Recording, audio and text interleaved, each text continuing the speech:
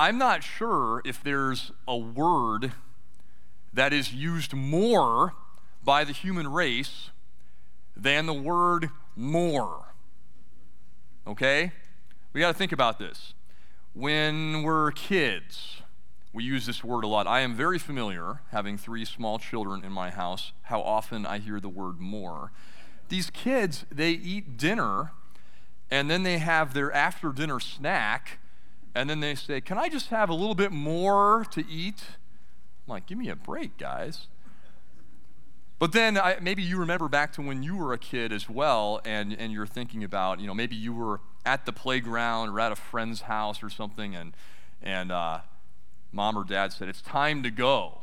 And then you would say something like, "Can I just have 2 more minutes? Just 2 more minutes?" Bedtime is the big one, right? It's bedtime. Go get your pajamas on. Can we just stay up for 5 more minutes? My kids are a little bit bolder at bedtime. 5 minutes. It happens when we're grown-ups too, though, right? We're always thinking about more. Every morning I wake up and I think, wow, wish I could have had just a little more sleep, right? Then you're on vacation. Last day of vacation, you're thinking, I wish I could have just had 1 more day or 1 more month of vacation, right? More. It kind of rules over us. I want to talk today, though, about this word more. And what I believe, because I'm thinking about all that God has given to us, and I'm thinking about how generous he is, and how a lot of times, I know myself personally, and I think all of God's people, right, we're not as generous as we could or should be in response back to God. So there's a problem there. So what is that main obstacle that might prevent us? And I think that the biggest problem related to Christian giving is what I like to call the problem of more. The problem of more. So now you guys are thinking, you guys are like, okay, Pastor, I've heard some sermons about money before. So I'm trying to guess which way you're going with this one, which version of this sermon you're going to go with. This is usually the time where I think I'm supposed to yell at you for being greedy, right? Let's do that for a minute at least. We think about, and I'm also being serious, but think about it in our American context in the 21st century. I know, like everybody that I know seems like they're always getting nicer stuff, right? So we're all kind of like running around trying to get our dream this and our dream that, and then so many people that I talk to, though, or I hear about, it's like, you get your dream job, and you get your dream house, and you get your dream car, and you take your dream vacation and all this stuff, and then like 6 months later, you're like, is this all it is? Right? There's got to be more. So that we have like this insatiable desire to keep having more and more and more. That's definitely a big problem that we all have. We're all impacted by it. That is not, though, the ultimate direction that I want to take us here today. It's certainly a problem. Greed, we could call it. That would be one problem of more that we have, that we face. But I think there's even a deeper one, a more dangerous one, and that is the faith aspect, I believe, of the problem of more. The faith aspect. What do I mean by that? I'm going to define the problem of more for us today as we don't always trust God to provide more. We don't always trust God to provide more. And this can be a big issue. When I don't fully trust, when I don't have the confidence that God's going to give me more when I need it, I'm not going to be as generous. I'm going to be a little more tight with what God has given to me. So we have to think about, again, where do we get the things that we have? Well, God, Pastor Josh talked about this last week as well. God is the source of everything, right? Every single blessing that we have. Whichever T we're talking about, the time, the talents, or the treasure, all comes from God. God's loaning it to us. He's entrusting it to us. We're supposed to be his stewards. We're supposed to manage these things well. These things are supposed to be, tools that we have to help us survive and even help us to be able to bless other people in this life, but we don't always look at them that way. Sometimes, and I should say this, you've ever heard that like pastors are preaching to themselves sometimes? Well, sometimes, all the time. But I'm thinking this is my issue. It's a faith thing, right? Do I really believe that God is going to provide? Or am I actually putting my trust more in the stuff itself, the money, the possessions? And so if I get that mixed up, then I'm letting my money become the master of me. And Jesus is very clear on this when he talks about how many masters you can have, right? We'll look at this verse again from Matthew chapter 6. No one can serve two masters, for either he will hate the one and love the other, or he will be devoted to the one and despise the other. You cannot serve God and money.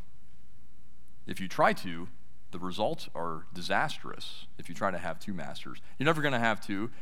If anything else is really competing that much with God, that they're going to take the top spot. So if you're always worried about more and where it's going to come from, if that's your constant focus, then money becomes your master. So if I'm always worried, if I'm always like clutching my treasure tight to myself, this then, it's not a tool anymore. It is something that I am relying upon. I'm relying upon it. It is my provider. It is my savior. I am trusting in it. It's so backward though, right? Because I'm trusting in like the created thing rather than the creator, the one who's given it to me. I'm trusting in the gift rather than the giver. It doesn't make any sense. And yet we do it all the time, right? Jesus knows the hearts of people. That's why he's giving this teaching. You cannot serve both money and God. And so this becomes a difficult thing for us, because if I'm not trusting in God, if I have this problem of more, I'm always worried about where is more coming from. I'm going to get my paycheck and I'm going to have a death grip on it. I'm not going to be generous toward God or toward other people with it. You're going to have to pry that out of my cold, dead hands, right? That's a big obstacle to our generosity. If I'm not trusting in God, I'm trusting in this thing, I'm not going to be a giving person. I'm not going to follow the generosity of God.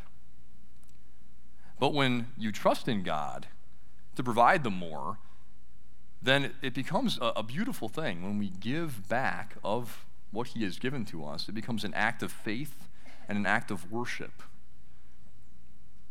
It's an act of faith because I'm trusting that God is going to provide more. I'm trusting that he is going to do what he has promised to do. And I'm worshiping him, giving back of what he has given to me. Now, I want us to think about this from a different angle, okay? Because I know it does not come naturally to us. It does not come naturally to me to just trust in God to provide for all of my earthly needs. It's tough when you can, in theory, you're like, oh, God will probably provide, but when you're like in the midst of the uncertainty, it is tough. You guys know that. We all know that. But I want us to think about today, when it comes to our spiritual and our eternal needs, do you guys trust in God for those? Your spiritual and eternal needs. Think about that for a minute. Well, think about this. What other option is there? What else would take care of you for eternity, right? So do we trust in God? Maybe that's a whole other conversation, but do we trust in God for our spiritual and eternal needs? So I'm thinking about this, like when I open up the Word of God, now when you guys open up the Bible, when you're reading God's Word, are you worried that he's not going to have a word for you that day? Are you worried that his promises had an expiration date or something? It's not going to be, this page is not going to be found. Are you worried about that ever? That there's going to be no word from? No, of course not. You know his word is there for you.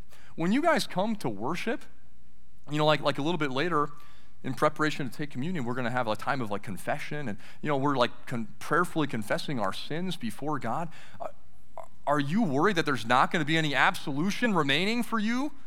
Do you, as you're driving here, like, I sure hope that God's got some forgiveness left for me. Hope it hasn't run out yet. No, of course not. When we come to the Lord's table, are you worried that, like, oh, the body and blood of Christ for me is not going to be there? Are we worried that God has a scarcity problem when it comes to his grace and his love and his forgiveness for us? No. We know that God, just as he has promised, he's giving us all things in Christ Jesus, our Lord and Savior. He has prepared everything. He has given us every blessing for all eternity. So what does that mean for the earthly needs?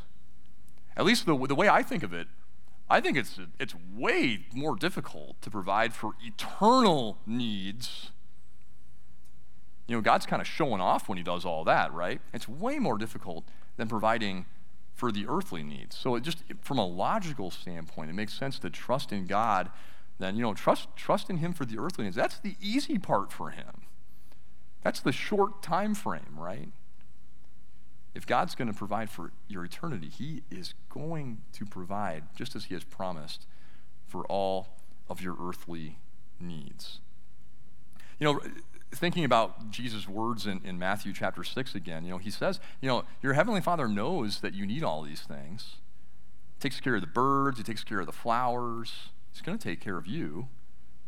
Jesus is saying this because he knows, again, he knows the things that we struggle with. God is not like this, you know, out-of-touch, aloof Heavenly Father. You know, it's like, oh, wait, you guys wanted to be paid like every 2 weeks? Oh, you guys wanted to eat every single day? I'm shocked by that. You know, God's like falling out of his chair to find out the things that we need. No, he is intimately involved. He knows exactly what we need, and he has promised to provide every step of the way. And so if we know God, if we really know him, if we really trust in his faithfulness and his providence for us, then we will be confident. We will give back to him, confidently expecting that he is going to sustain us in an ongoing way. Now, I want to take another look here, just read a few verses from 2 Corinthians 9. Paul writes these words for us. The point is this: whoever sows sparingly will also reap sparingly, and whoever sows bountifully will also reap bountifully.